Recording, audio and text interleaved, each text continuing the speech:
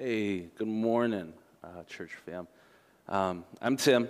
I'm the pastoral intern here, and so I want to just say thank you real quick for allowing me to be with you guys for the last, I think, like 6 or 7 months now. It feels weird because we haven't, I feel like a lot of you, we haven't been able to have much of an exchange, and I get it, like with COVID, it's hard to be back at church, but I do want to meet more of you, and so hopefully by this upcoming Sunday, right, once in-person services start again, you'll start flooding back and we can have more of an engagement. But since we haven't really been able to meet face-to-face, and I really haven't gotten to know as many of you or as much of you as I would like, I thought I'd share a story this morning to start, if that's okay. And so I grew up here in the Twin Cities, but I grew up loving to play video games. And I could sit in front of a TV for hours, right, with a Nintendo or with a PlayStation, and just go nuts. And it's not like I was super good, right? If you asked me like a few years ago, was I a good video game player? I was not a good video game player. But as an only child, it was just what I did. It's just how I waste time. It's how I spend my summers, right? My summers were rarely fun, right? They were pretty uneventful. We grew up pretty poor, and so I didn't get to do a lot of vacations or summer trips. And summer was really just me waiting for school to start back up, right? If you're a parent and you have kids who go to school, I bet your summers are a big part of your summers is waiting for school to start. And for me, that's what it was. And I remember when I was young, during the summer, my mom would go ote, right? If you're not Hmong speaking, ote means to go garden or go do stuff out in the farmland or the fields or whatever. And so my mom would go with one of my aunties who lived close by, and they would go for forever, right? If you know someone who ote, you know that they do it for forever in the summertime. And so, right, think about it. Me at home by myself in the summertime, what am I doing, right? And so from sun up to sundown, if no one was there with me at home, right, I'm playing games. No bathroom breaks, no stopping for snacks or food, right? Just me in front of the TV, right? Developing carpal tunnel in my wrists and my hands. The worst, though, right, is if before my mom would leave, right, she'd wake me up, and I'm like half asleep, and she says, "Tu," or "son," she says, "Go eat your mana," or make a pot of rice before I come home. Or she'll say like, "Hey, pull this out from the freezer before I get back." And if I'm going to be frank with you, right, there was no rice that ever got made. There was no meat, no veggies that ever got thawed. And it's not like I wanted to do that, right? It's not like I didn't want to do that. It's just that as a kid, I was primed and I learned how to waste time really well. I was efficient, right? I was really good at just killing time. And what makes that story worse is that I had this Game Boy game. If you grew up around the 90s like I did, you played Pokemon or you watched Pokemon. And I had this Pokemon game that I got from my cousins, and for some reason, it just would never save. And so, I would go catch Pokemon, beat gym leaders, explore the whole Kanto region, right? And then my AA batteries would die, and my Game Boy would just sit there with a black screen, and then my mom would come home. And it's just like a wasted day, right? Because I have nothing to show for what I did. There's no rice, there's no meat that's thawed, and worse yet, I have no Pokemon and no gym badges. I didn't beat the Elite Four. None of it mattered. And it was a big waste, a huge waste. And I'd imagine that a lot of you can relate, right? If you grew up around I did, you played video games, or if it wasn't video games, maybe you got into books, right? Maybe you could read books for hours on end and just be transported to a different world, right? Maybe you would watch TV or watch movies. Maybe you built Legos or you built Gundams. Gundams were huge when I was little. Or even if not, if you didn't have a hobby as a kid that helped you get good at killing time, I bet that over the last 2 years you developed a good time-killing skill, right? Right? Just think about all of the streaming platforms, right, that help us to waste time better while we're waiting for COVID to end. Right? And so I'd bet that you know what it feels like to waste an afternoon or to waste a day. Or better yet, maybe you've learned that you're really good at wasting weeks at a time or months at a time. Shoot, maybe you've even wasted the last 2 years, right, waiting for this pandemic to end. Worst case scenario, you feel like up to this point you might have wasted your whole life, right, waiting. And I talk about waiting, but waiting is not a bad thing, right? If anything, as Christians, we're professional waiters, right? We're the best waiters in the world, right? Because we're waiting for Jesus to return. And this is the ultimate wait, whether we know it or not, right? Waiting for Christ to return. Right? There's this idea in the Bible, right, that Jesus has gone and one day he's coming back. It's fundamental to the Christian faith, and it's what we're going to talk a little bit about today. See, the Bible records Jesus' life, his death, his resurrection. Right after his resurrection, Jesus actually appears in front of a group of his disciples, maybe about 150 people. And when he's there with them, he actually disappears into the sky. He ascends on clouds into heaven. Right, as he disappears in front of this group of about 150 people, 2 angels appear to the group, right? And they say to the group, "Why are you standing here looking into the sky? Jesus has been taken to heaven, but he will come back in the same way that you've seen him go." Right, so one day in the future, Jesus is going to come back in this tremendous, in this epic way. Right, and it's so epic that it's not going to be like those movies you've seen where nobody knows and then people are gone, right? His return is going to be magnificent, glorious, right? No one's going to not see it. And Jesus' return is going to actually essentially start what we know as the end times, right? Jesus' return marks the beginning of the end, right? As he returns to judge the living, as he returns to judge the dead, and he ushers in the future eternity, right? We just read the Nicene Creed. We just sang a little bit about Jesus is coming. He's going to establish his forever kingdom that you and I get to be a part of, right? But the return of Jesus is still some ways away, right? He said that when he returns on clouds of heaven with power and great glory.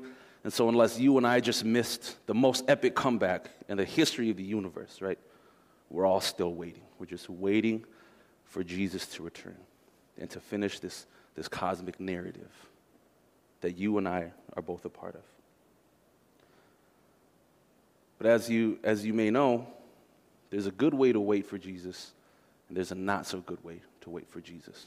Right? Think about me, that 8-year-old kid, right, playing games for forever. It was not the best way to wait. Right? I didn't wait for my mom with meaning. I didn't wait purposefully for my mom. She asked me to do something and it escaped my mind. Right? That's a bad way to wait. And my fear is that some of us are not waiting for Jesus meaningfully and purposefully. In essence, we're kind of wasting our wait. Right? And I want us to be thinking about, what does it mean to not waste your wait? What does it mean like to wait for Jesus purposefully? What does it mean to wait for Jesus meaningfully? And the Bible has a good answer for that. So we're gonna go to the Bible real quick. We're gonna actually be looking at a story that Jesus gave to his disciples, a parable he called it. And a parable of Jesus is a story that he would use. It's not a true story a lot of times, but it's a story that would kind of paint a picture or kind of prove a point, right?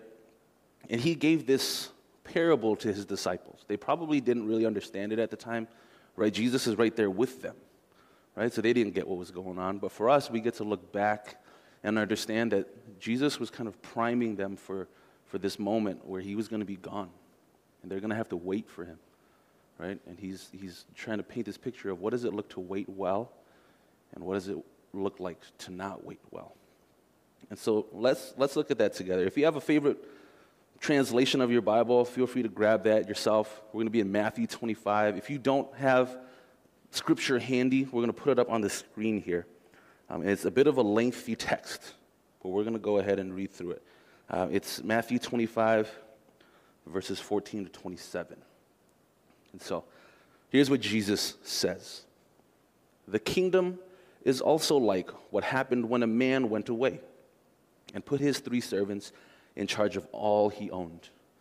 The man knew what each servant could do, so he handed 5,000 coins to the first servant, 2,000 to the second, and 1,000 to the third. Then he left the country. As soon as the man had gone, the servant with the 5,000 coins used them to earn 5,000 more. The servant who had 2,000 coins did the same with his money and earned 2,000 more. But the servant with 1,000 coins dug a hole and hid his master's money in the ground. Sometime later, the master of those servants returned. He called them in and asked what they had done with his money. The servant who had been given 5,000 coins brought them in with the 5,000 that he had earned. He said, "Sir, you gave me 5,000 coins, and I have earned 5,000 more." "Wonderful," his master replied. "You are a good and faithful servant. I left you in charge of only a little, but now I will put you in charge of much more. Come and share in my happiness." Next, the servant who had given 2,000 coins came in and said, "Sir, you gave me 2,000 coins, and I have earned 2,000 more." "Wonderful," his master replied. "You are a good and faithful servant. I left you in charge of only a little, but now I will put you in charge of much more. Come and share in my happiness." The servant who had been given 1,000 coins then came in and said, "Sir, I know that you are hard to work for.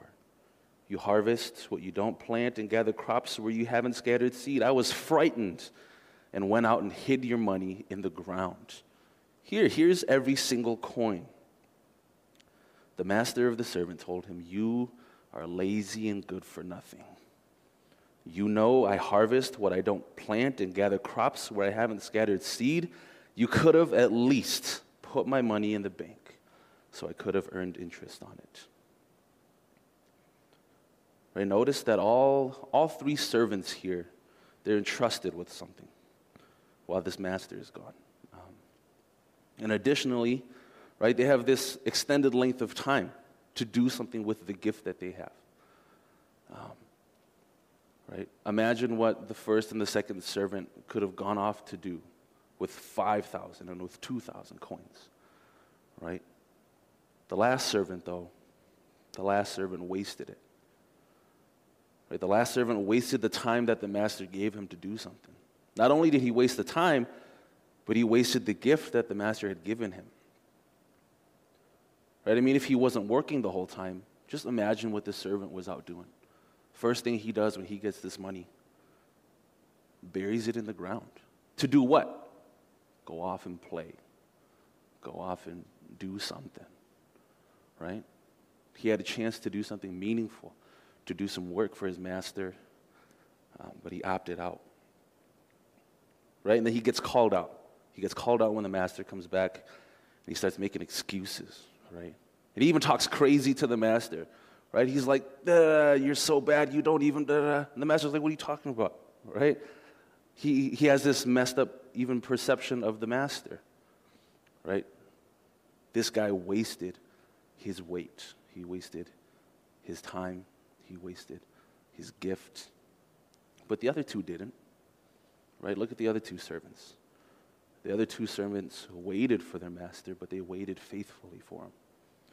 Right? They waited meaningfully and purposefully, and they were productive with their time and their gift.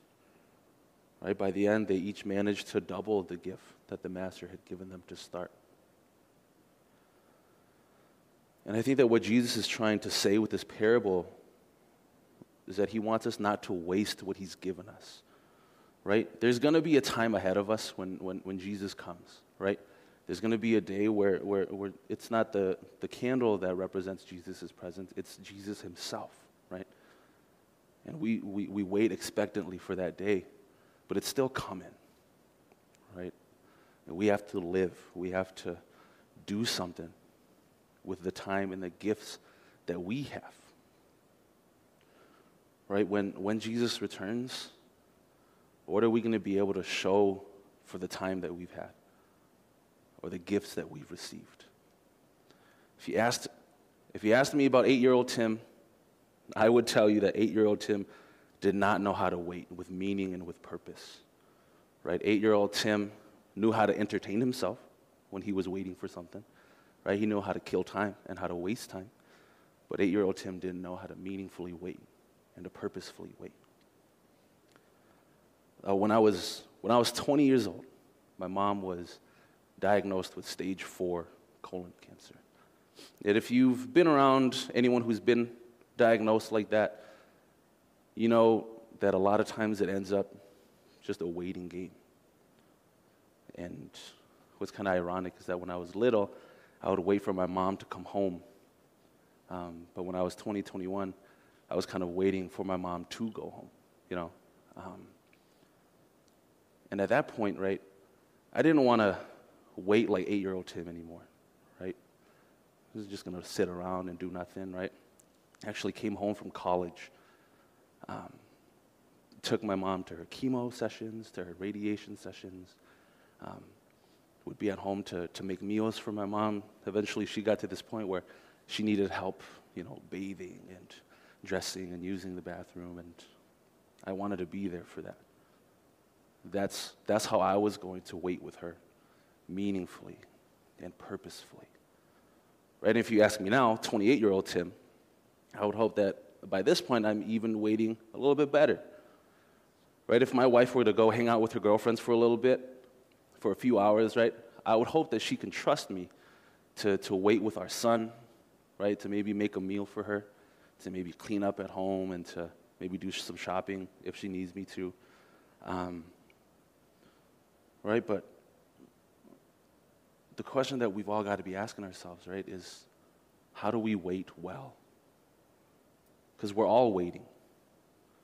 We're waiting for Jesus to return. We're waiting for COVID to end. Right? Some of us are waiting for our kids to grow up and move out. Some of us are waiting to have kids of our own. Some of us are waiting to even find the right person to start having conversations about having kids of our own. But we're all waiting, right? And what does it look like to wait well? Right? And my hope is that as you spend your Sunday hanging around the house, running some errands, that you would be asking yourself these questions, right? As I wait for Jesus, how do I wait meaningfully? As I wait for COVID to end, right? How do I wait purposefully? As I wait for my spouse, as I wait for children, how do I wait faithfully? Maybe as I wait for my promotion, wait for my dream job, wait for my degree, right? How do I wait meaningfully? And what's beautiful about Jesus' parable is that when the master gives the servants this gift, he doesn't micromanage and tell them A, B, C, and D. He gives these servants the freedom to do with what they think is best with their gift. And so maybe you're here thinking, gosh, how do I live meaningfully? Maybe you've got to rethink your finances, right? Maybe you've got to spend your time better, right? Maybe you've got to not binge all the Netflix stuff. Maybe you've got to start talking to people, pull up your contacts list on your phone and shoot out a quick text or something. Maybe it means getting involved in your community or getting involved at church a little bit. Right? All of these things can help you to wait for Jesus meaningfully, purposefully. And see, I love this idea that Jesus is going to return and that he gets to see firsthand what we've done in our waiting. Or just imagine the joy that Jesus can have with us, right? Because his people are living meaningfully and purposefully. Right? The work that we do doesn't change how Jesus loves us. Right? Jesus loves us, no questions asked. But imagine the joy that Jesus can come back to in saying, and in us saying to him, Jesus, I waited a long time, but look at what I was able to do in the time that I was waiting for you. And it doesn't have to be something huge, right? Something monumental, but make it something. Right? And I think that that's all it needs to be, right? Just something, just not nothing. In Titus 2, Paul says this about waiting for Jesus. Paul says, we are instructed to turn from godless living and sinful pleasures. We should live in this evil world with wisdom, with righteousness, with devotion to God, while we look forward with hope to that wonderful day when the glory of our great God and Savior, Jesus Christ, will be revealed. Right? Jesus is making his return one of these days. One of these days, it's not going to be a candle that we look at, but it's going to be Jesus' face that we see. Right? But that day isn't right now. So don't waste your wait. Right? Let's make the most of what we have as we wait for the day that Jesus returns. Let's pray. God, thank you that you love us and that you've called us to be a part of your family, a part of your household. God, we wait expectantly for you. As one of these days you make your triumphant re-entry, God. Lord, as we wait for you, help us to wait with meaning and with purpose. Help us to not waste the time that you've given us here. Help us to not waste the gifts, the skills, the abilities that you've given to us.